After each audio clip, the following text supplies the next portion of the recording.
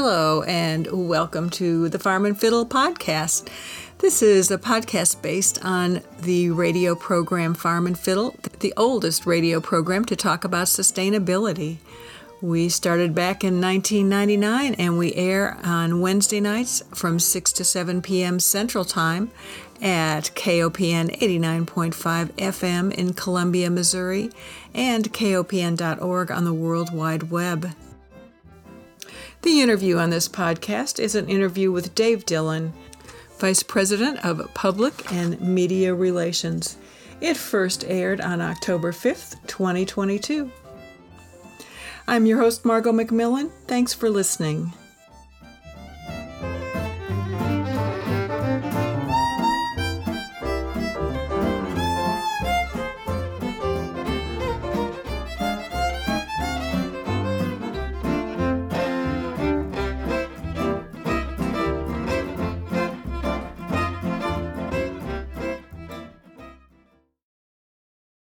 Well, I wanted to ask you to kick things off by telling us, what is Missouri Hospital Association?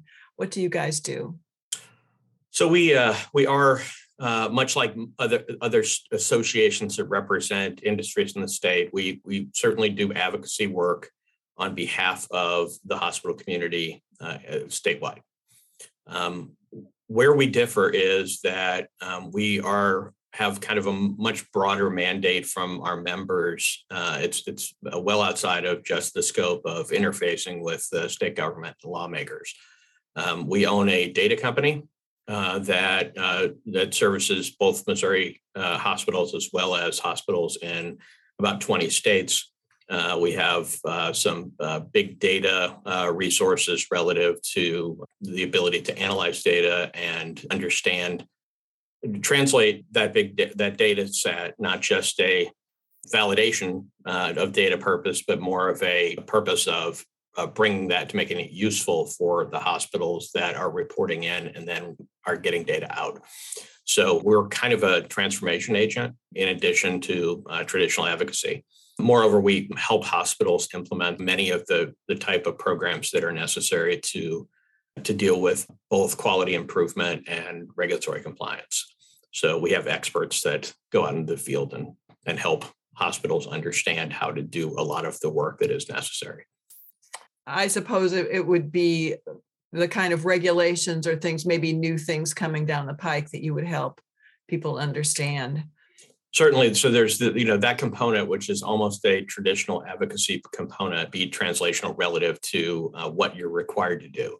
But then there are the things that we do well, which that relate to taking successes and helping those successes be disseminated throughout the entire healthcare system in Missouri. So we do knowledge transfer for our hospital community, but we also do partnerships with other stakeholders like the Department of Health or like the Missouri Primary Care Association that represents the community clinics in many towns throughout Missouri. And we work together with them to try to improve the quality of care, improve access to care, but in general, to improve the entire system of care in the state. So there's a lot. We just do a lot more than a lot of other associations. So we have a field program that kind of bifurcates the metros and the larger cities from what somebody from St. Louis would call outstate. But they are a very different set of hospitals and a very different set of issues facing those hospitals. So we do a lot of work in the field so that we can understand what their issues are, and then work on the state and federal level to translate those into policies that allow them to be vibrant institutions. Maybe you could talk just a little bit about what the differences are between, the urban hospitals and the rural hospitals. What's expected of each one? Well, ultimately, the expectation is actually very similar, which is, to provide life-saving care, to provide care throughout a continuum, meaning to connect when acute care is needed and to foster health improvement with primary care. And then to kind of be a community-based institution that helps improve care outside of the care environment. A lot of what happens in health does not occur in a clinical environment. It occurs in the communities that we live, work, learn, and play in. And to increase health, you have to work outside the campus of a hospital. That means public health type work. It means understanding where the differences in health in your community is. And that is true both in urban and rural hospitals. And then to begin to move assets into that space. So if you think about Missouri, and this holds true for urban and rural, but it may be a slightly more profound in rural areas, chronic conditions like diabetes that are in many cases preventable, especially if an individual is engaged on improving their health in that space early, can be translationally really important to avoid all of the other compounding health issues that are often related to diabetes. So rural hospitals and urban hospitals really don't differ on some of those fundamentals, what they try to do to improve community health overall. The difference often is scale. And so in many cases, it's easier for a hospital that is part of a system to capture resources, from that system that bring in expertise, that bring in funds, that bring in all of those assets that translate into making something like that easier. Mm-hmm. And often we find that where there hasn't been integration of a hospital and a rural place into a system, that those assets are a little bit less available. We'll get to the core of why that is, in a moment. But that is part of the struggle is, how do rural hospitals do kind of next gen care in an environment where that's hard from a financial perspective. It's hard from the perspective of staffing. It's hard from a perspective of having the staff to be able to do the analysis of what's important and how to move the dial. Just a whole host of issues that are more pronounced in rural communities than they are often in urban communities. And in both cases, the representation of independent hospitals is significantly greater in rural Missouri than it is in urban places. Mm-hmm. When you talk about independent hospitals, I wanted to ask you, what's the business part of a hospital? Who owns a hospital? One of the things I often say very early in an interview is that there's an old saying in hospital administration that is, if you've seen one hospital, you've seen one hospital.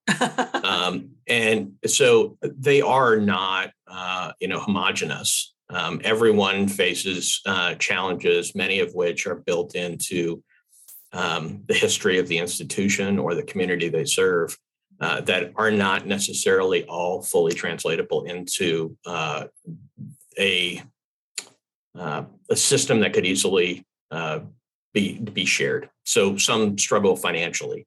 Others their challenges may be more profound in a workforce area. Mm-hmm. Others, they're just really there's a lot of diversity. But look, ask me that core question again, because I did want to make the point that this wasn't a homogenized community, so it's hard for me to broad brush challenges, but there are some that are broad brush challenges. Right. So maybe you could give me an example of a broad brush challenge and then of a more particular challenge. And we could take a hospital that you're familiar with if you want to use an example. Well, kind of by my code here at MHA is that I cannot speak of independently of hospitals. I have to speak of them collectively. Gotcha. But in this area, that actually isn't that hard to do. So what we see in rural communities, since I think what you're looking for is primarily rural, is reflective of the same kind of challenges that we're seeing for other institutions in rural areas. Rural communities tend to, while they are often tight as communities, they often lack other assets that tend to strengthen health.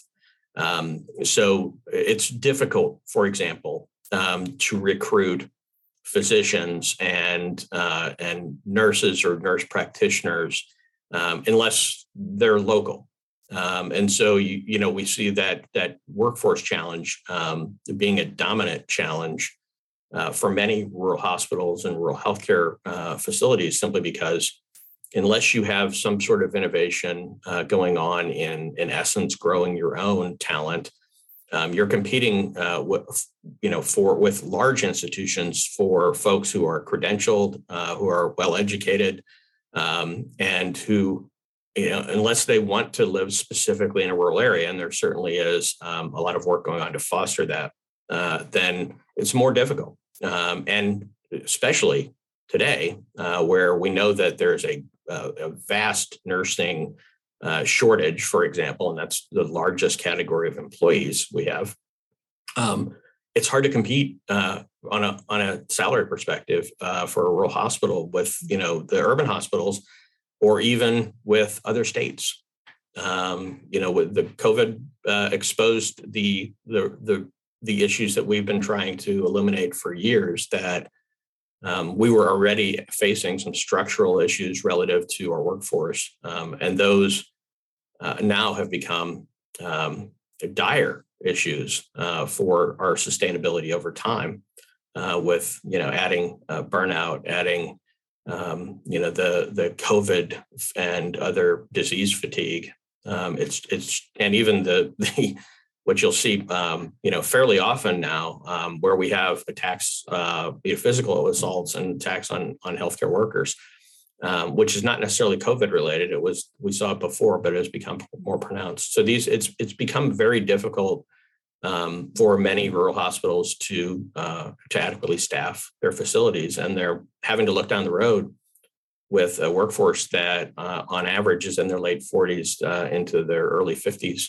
To try to figure out how to identify the next workers when those incumbent workers begin to retire or leave. Mm-hmm. Wow, it's plethora of situations. I guess. So, one of the greatest challenges, and I would not be the only voice available to speak to this, is the moment has become this confluence of absolutely existential issues. If you think in terms of how healthcare is paid for in the country, the majority of what hospitals and other healthcare providers are paid for is care through the Medicare and the Medicaid program.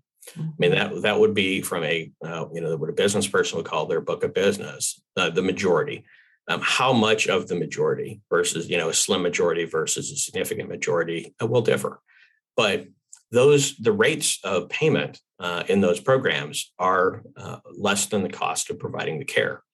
So if you look at the demographics of rural parts of the country, where you've got an aging population, you've got a poorer population, so you probably have more qualification for Medicare and Medicaid.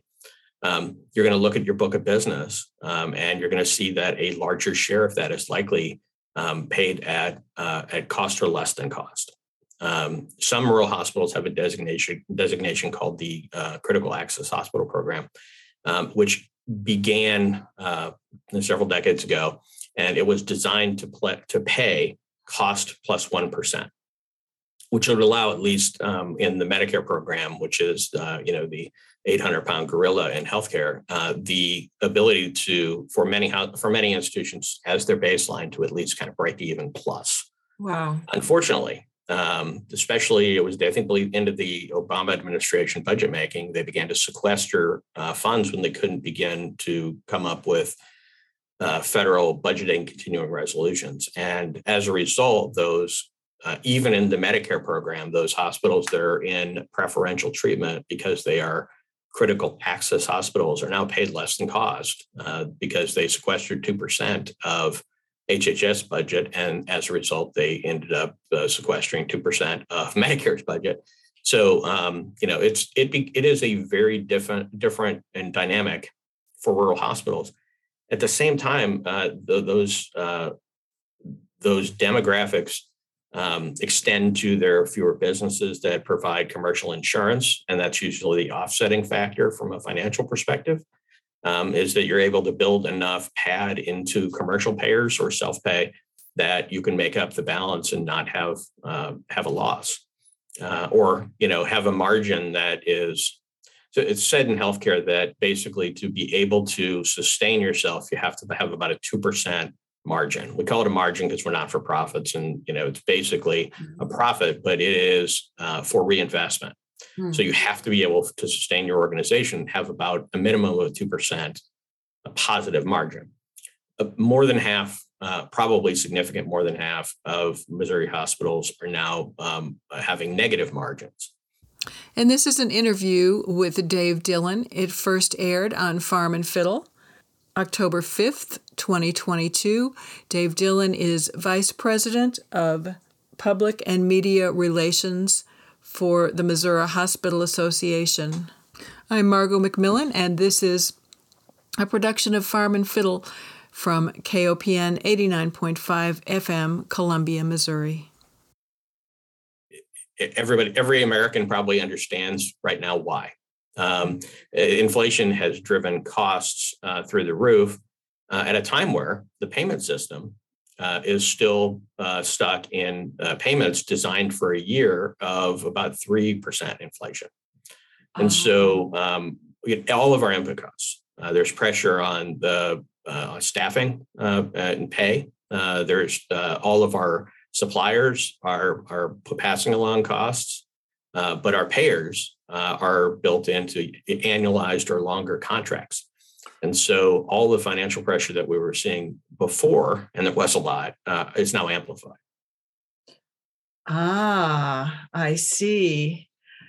Well, we're hearing a lot about rural hospitals closing here in mid-Missouri, and you've done a good job of preparing us for the answer to why that is.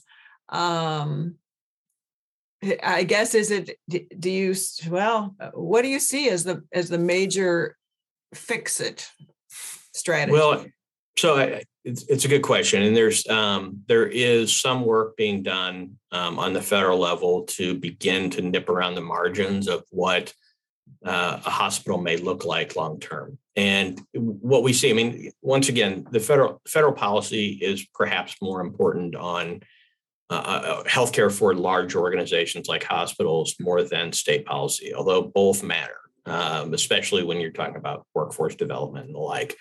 But when it comes to the payment system, generally speaking, the federal system, given Medicare, is a driver. One of the things that has happened recently was a federal adoption of a new type of hospital, and that would be basically a rural emergency hospital, which is not a hospital in as many words, in that it is roughly the equivalent of a freestanding emergency department in rural areas. That is, it will be probably years before we fully understand whether that is a viable framework for being able to support rural healthcare.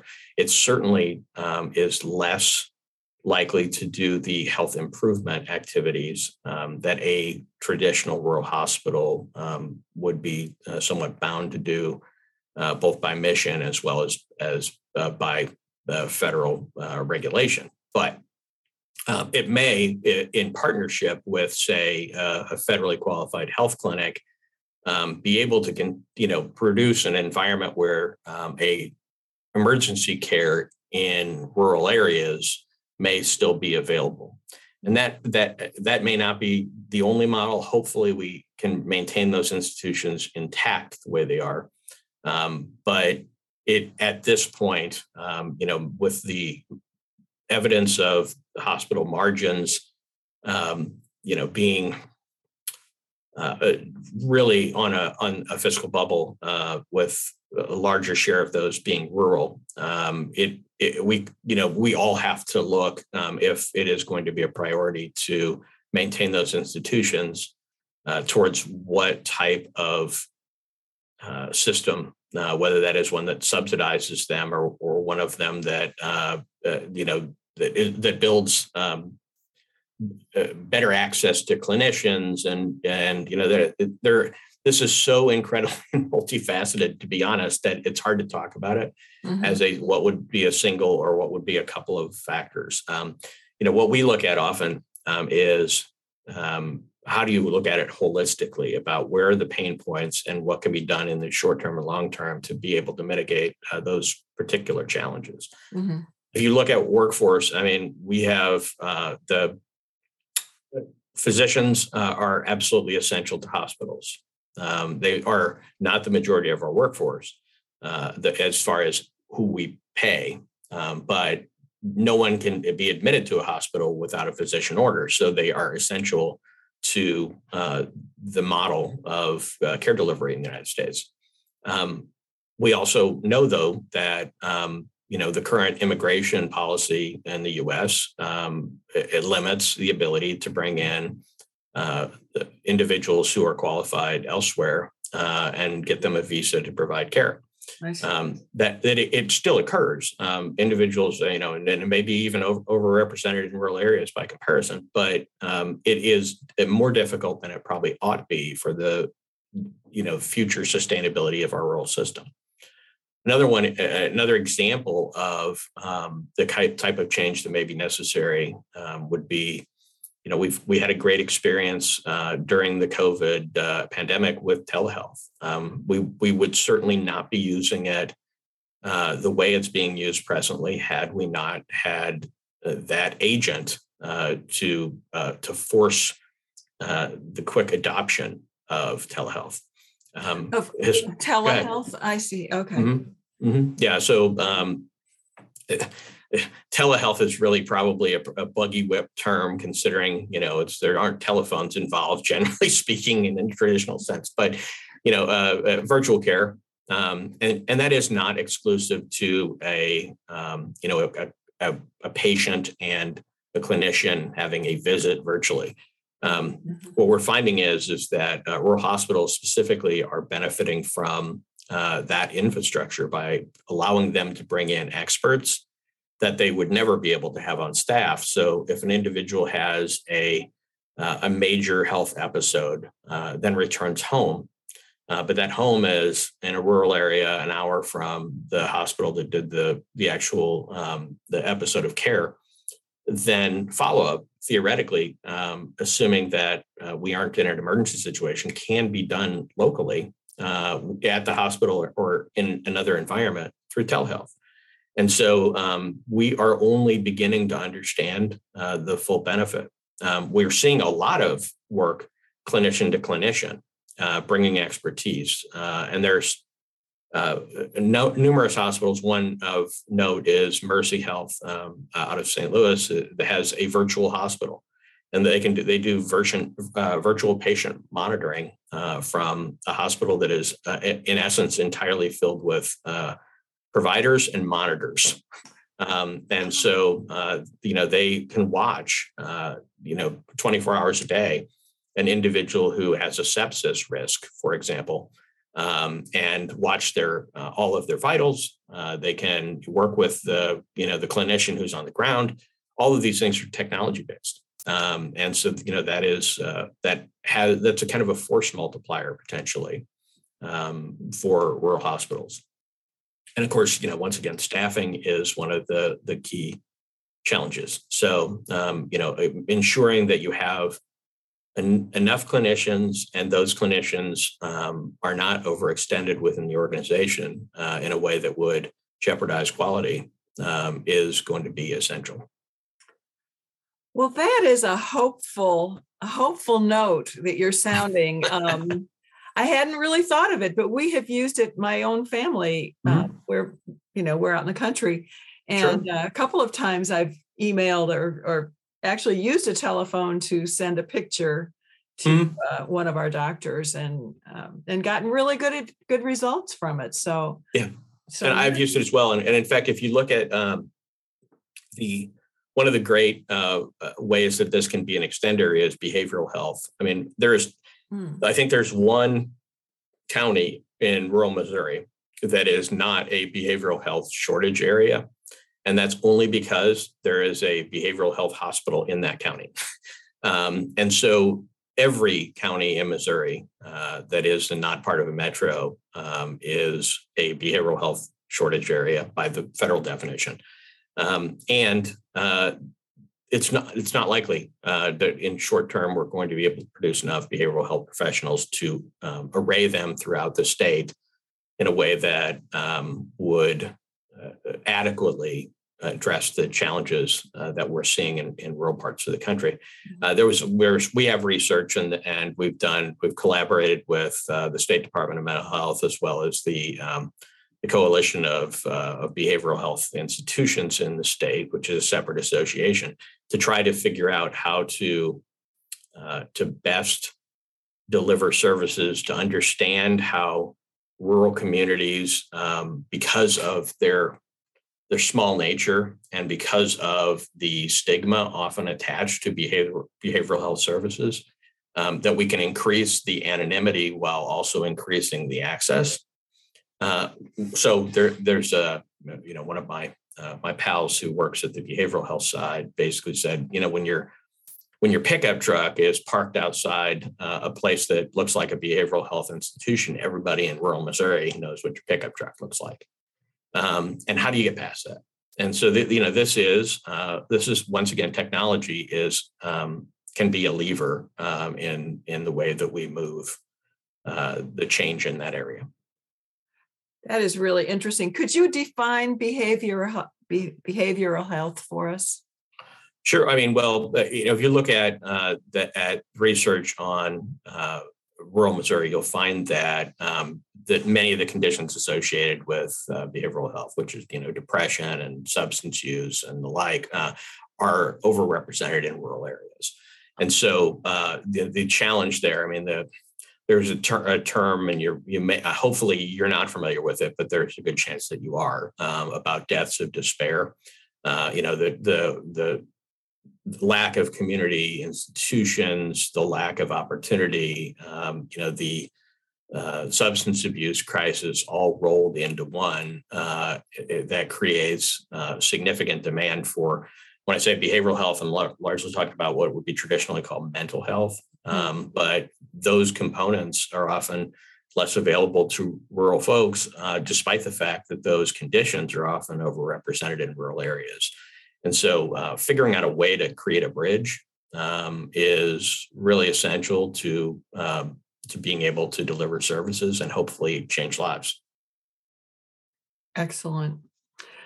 Well, you have answered so many of my questions already. Is there a difference between medical doctors and osteopaths in this situation? So not really. I mean, their training is slightly different. A DO or an osteopathic doctor basically has more of a holistic view. So they're not fundamentally different educationally, other than that aspect. So from a front line of care, they would likely say if at a hospital emergency department, which is often viewed as kind of the front door of a hospital, they would do the same work. So Missouri does have we actually produce more physicians through medical schools, including traditional medical school and schools of osteopathy, than we keep because of the way that the residency programs are set up. We've got an overabundance of teaching institutions, but we have a shortage of places where individuals who are through med school can go to begin a residency so they can practice later in that specialty. Even if that specialty is family practice, they still would have to be required to do it. So one of the promising things in general that we have asked for, and that our members of our Missouri federal delegation have asked for, and even at the state level, I believe they've created some room and investment at the state level for rural specifically, is to expand the ability of Missouri graduates from medical school to use hospitals as institutions where they can complete their residency. The longer we keep them here, hopefully, despite the fact we don't have oceans and beaches and mountains and all of the things that attract people elsewhere, we have a lot of wonderful things you can do in Missouri, and we'd like them, more of them to stay. Part of that is to get them a residency, which allows them to be introduced to communities. The University of Missouri has a program, their rural pipeline, or I'm going to get the name wrong, and I don't want to do that. But the university does have in essence, a rural track for physicians that would like to study would like to practice in rural Missouri or a rural place in general.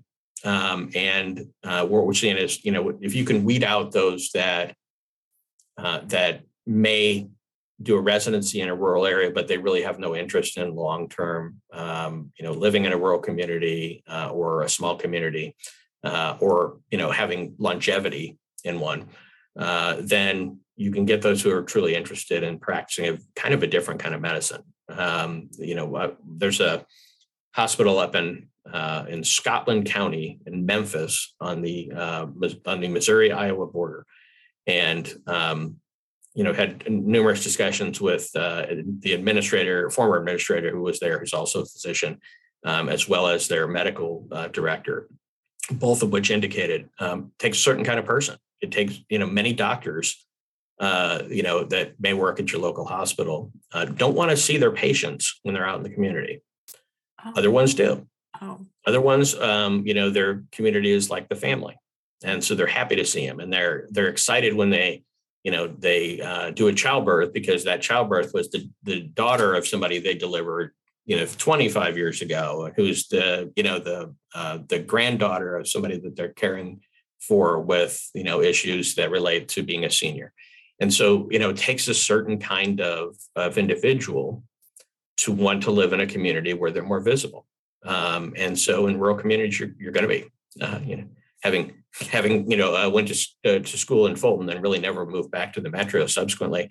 I've lived in rural Missouri all my life, and you're just going to run into people more. So, so it does, it kind of matters. There's a lot of disposition issues there. There are also many, and this doesn't just go to physicians, but one of the things we see very often is that one of, a couple, one works on the farm, the other works at a hospital. Mm-hmm. And the hospital benefits and pay help off-put the uncertainty that often is associated with farming. Mm-hmm. So there are elements of that rural lifestyle where these institutions are truly anchors for the other portions of the economy there. And certainly that works both directions, because agriculture is certainly the biggest industry in most parts of rural Missouri. And so having the hospitals that can support care for them is really important.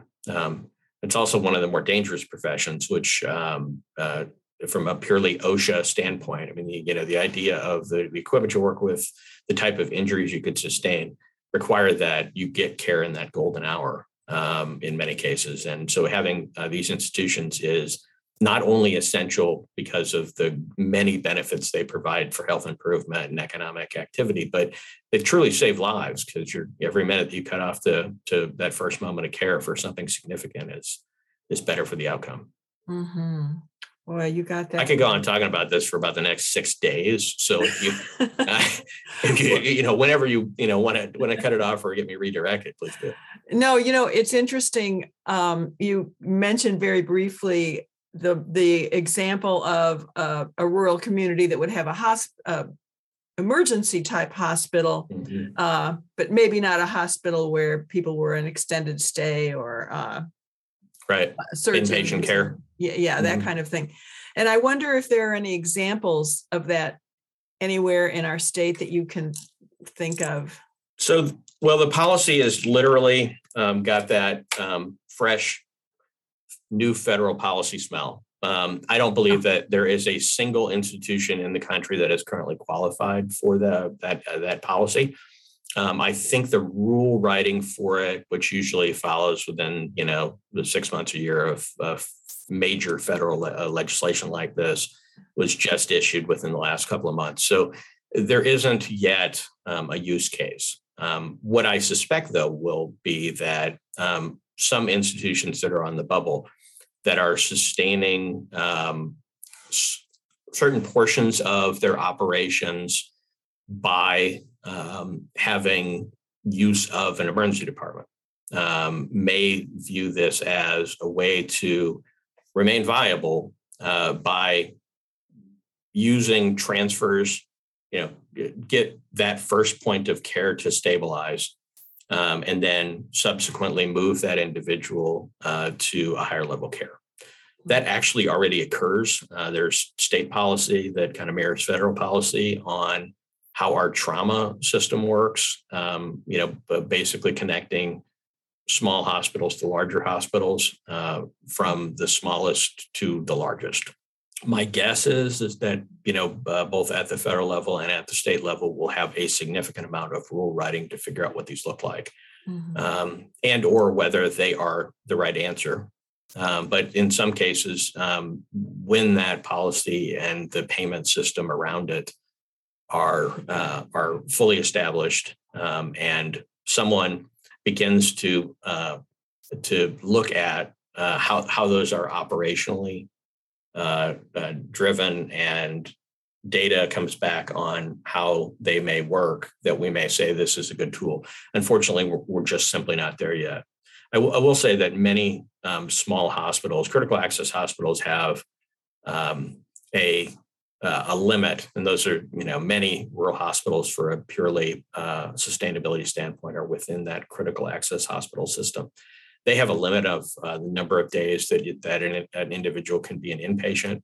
They have a limit on the number of beds that can be that are available within that facility. Although they often use them as what they call swing beds, which in essence are a balance between an inpatient care bed and a long-term care bed. So, challenge number 643 for rural areas is it's not just the hospital systems and care providers for individuals who are well. It is also for people who need long-term care. And this is an interview with Dave Dillon. It first aired on Farm and Fiddle, October 5th, 2022. Dave Dillon is Vice President of Public and Media Relations for the Missouri Hospital Association. I'm Margot McMillen, and this is a production of Farm and Fiddle from KOPN 89.5 FM, Columbia, Missouri. One of the bigger challenges, and this is probably worth mentioning, despite the fact that I probably have going to need to have you get another cup of coffee to listen to me for much longer, is that aging in place in a rural area requires a whole different set of supports than it often does in an urban area. Individuals, don't live as close to one another. The systems of care that a fairly senior person often needs may be farther from them. So, one would hope that what we've seen in the progress of technology will allow us to some degree to create a bridge for those individuals. But to some degree as well, that'll also be developed in parallel with the ability to have broadband throughout rural parts of the state. Because if you want to deliver virtual monitoring, you're going to have an individual who on the other side in their home can connect with you. Mm-hmm. So lots of potential hurdles. There's great investment going on. There's great discussions going on about what the healthcare system should look like. And Medicare, our former CEO had at one point been the acting director of the Centers for Medicare and Medicaid Services at the federal level.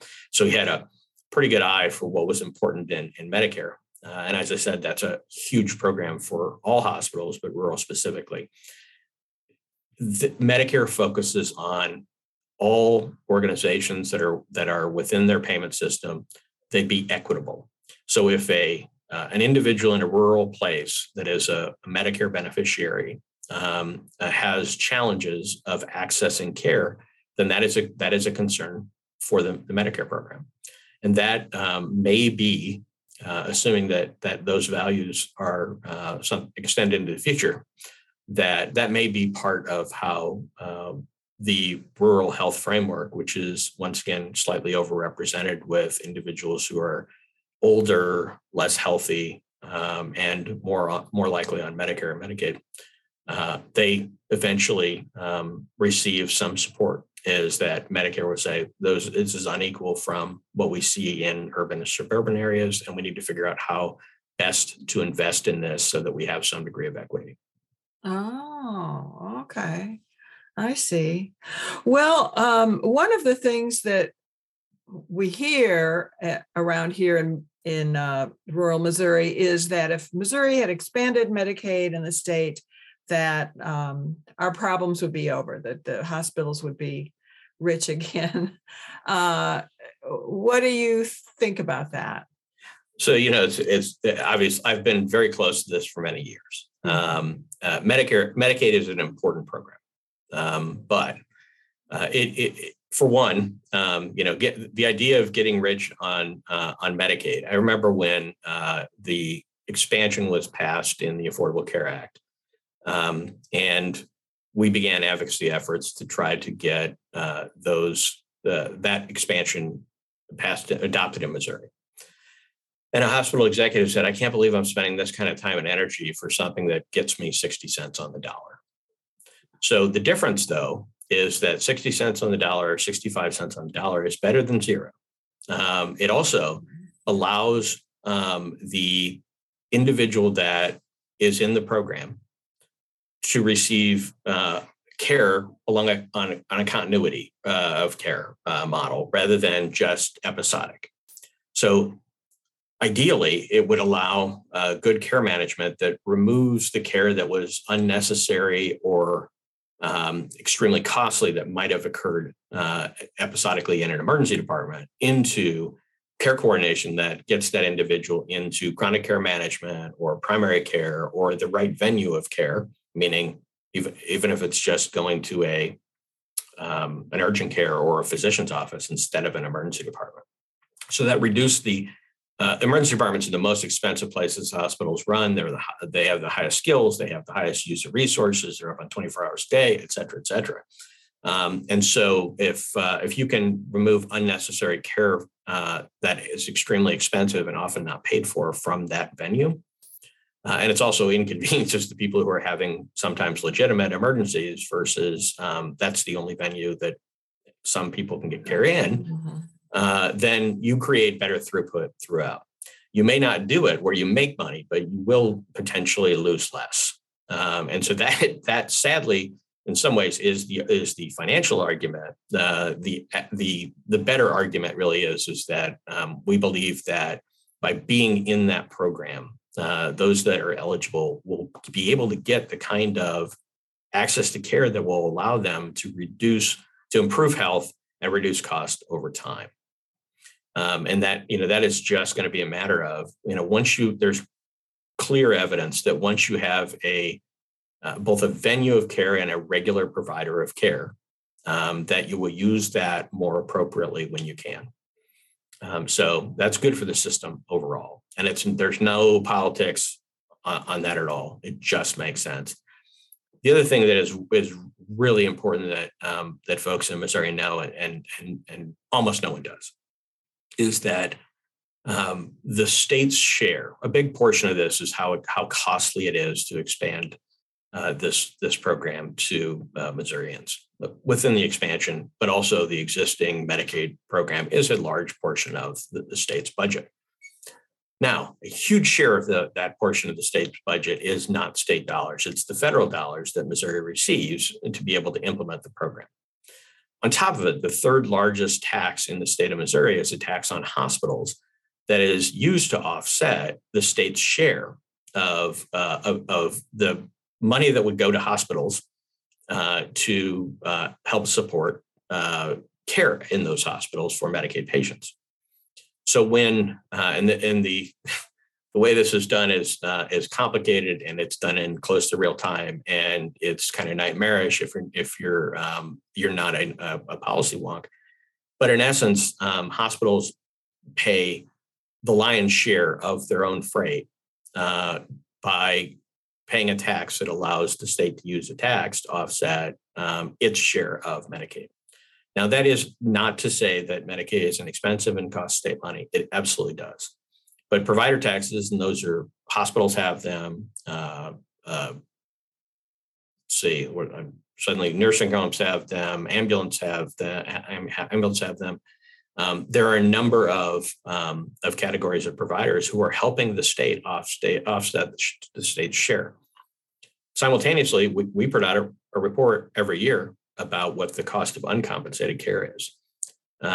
In Missouri, in the last year that we have data for, which I believe is 2020, there was about $1.2 billion provided in uncompensated care. And that then also translates in what are our losses for Medicare and Medicaid? What are our investments in the community that are through donations and the like? And so you get to about statewide about $2.5 billion or more in total benefit. But that's a heck of a bad way to deliver care, is by doing uncompensated episodic care for individuals who happen to show up in your emergency department. And that's how we move the needle, is changing that model. And that's true in urban areas as well as it's true in rural areas. But it's because of the nature of the demographics, it's probably more important that we do it in rural areas. Mm-hmm. Sorry, once again, man, this thing is, it's really complicated. And what it looks like from the outside is often what's not really happening on the inside. Wow.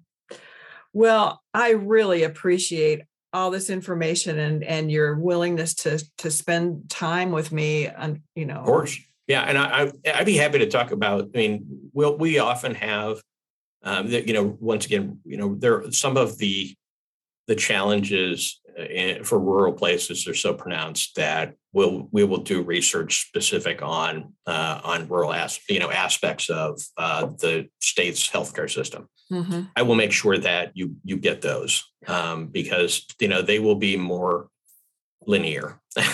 When you look at system-wide, it becomes more problematic to be able to draw a straight line between things.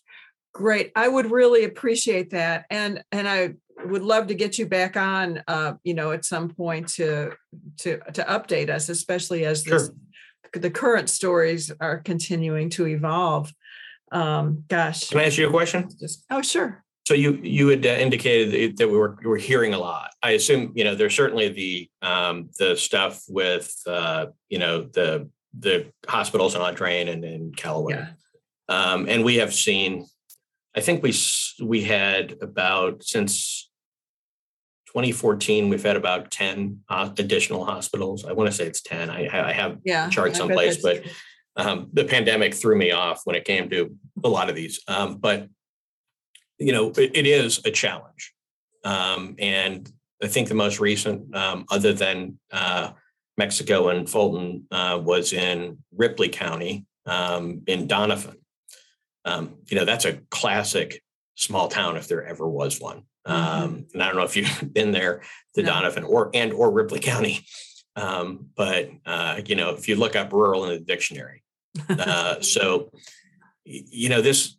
most of these have been rural closures. So that viability, and some of what we'll produce in the future is financial. So we have a workforce report that I believe does a breakout for rural. I'm happy to, when those roll out, by the way, I'm happy to go in your studio as well. But generally, it's been a long week. It's just really complicated, and we do some really great research, and I'd love to be able to talk long form about it. Let's do it. I would love to do that too. I'm in Callaway. And so, I'm hearing, that's why I'm hearing a lot. And I've been, it was surprising to me. I used to be part of before the pandemic, part of a group that we studied these rural issues and based in Callaway County. And I was really surprised at how little traction I could get when I talked about hospitals, because I have been, my former husband was very involved in raising money for the new Callaway Hospital. Mm-hmm. So I've been pretty involved with that, as just personally. And one of the things I see with my rural community is that we are equally distanced. I'm more toward Millersburg. We can get to Columbia just as easily as we can get to Fulton. Right. And if you're in New Bloomfield, let's say, you can get to Jeff City as fast as you can get to Fulton. And yep. So there's really a limited part of our county that is, let's say, in jeopardy, getting to a place fast, the Williamsburg area, that kind of thing, a little dicey. But it just is, it's a, I see the hospitals as community builders, just as we started this conversation. And I see our community builders disappearing. And you're listening to an interview with Dave Dillon, Vice President of Public and Media Relations at the Missouri Hospital Association. This first aired on Farm and Fiddle on October 5th, 2022. Farm and Fiddle airs on KOPN Columbia, 89.5 FM in mid-Missouri, and KOPN.org on the World Wide Web. We air at 6 p.m. Central Time every Wednesday. I'm Margot McMillen, and now let's go back to the conclusion of that interview with Dave Dillon. Yeah, I know. Once again, I know a thing or two about Fulton. Yeah, I know you do. And, I think you're right. Yeah. And every community has to have those foundational institutions that, are recognized as, whether that's a big employer who, is truly local and wants to give back and has a stake in the future of the city or county, whether it's a healthcare institution or some other institution that is an employer, but it's also a place that people look to for leadership. As those erode, you get to where these, smaller cities, they struggle to have, the heart of what it takes to maintain an identity as a place. Mm-hmm.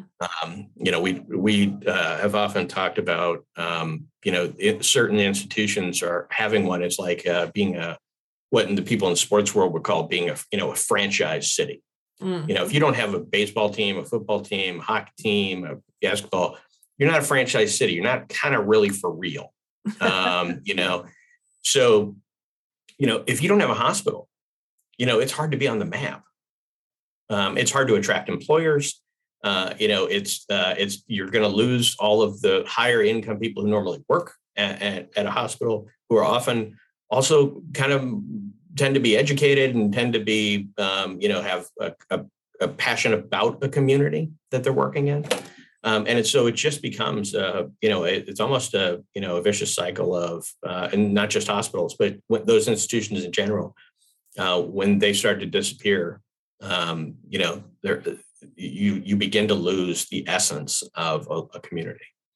And so, and that is so much more profound in rural areas than it is in urban areas where, in St. Louis, we've got like 4 large healthcare systems with, and not to say anything negative about them. They do great, and they do collaborative work, and they do competitive work that, that is all great for that metro.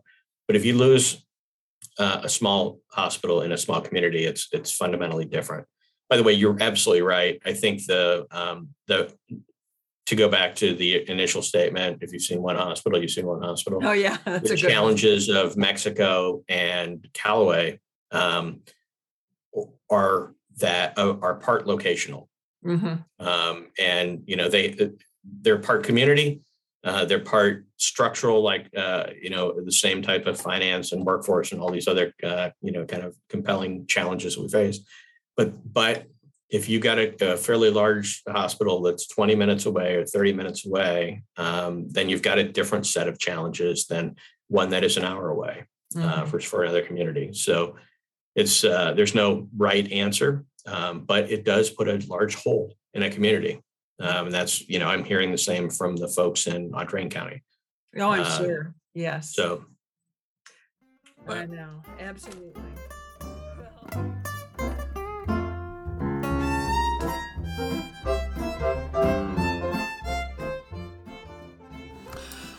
Well, that concludes our interview with Dave Dillon, who is Vice President of Public and Media Relations at Missouri Hospital Association. I'm Margot McMillen, and this is a Farm and Fiddle podcast. The interview originally aired on October 5th, 2022, and it aired on KOPN 89.5 FM, KOPN Columbia. We air at 6 p.m.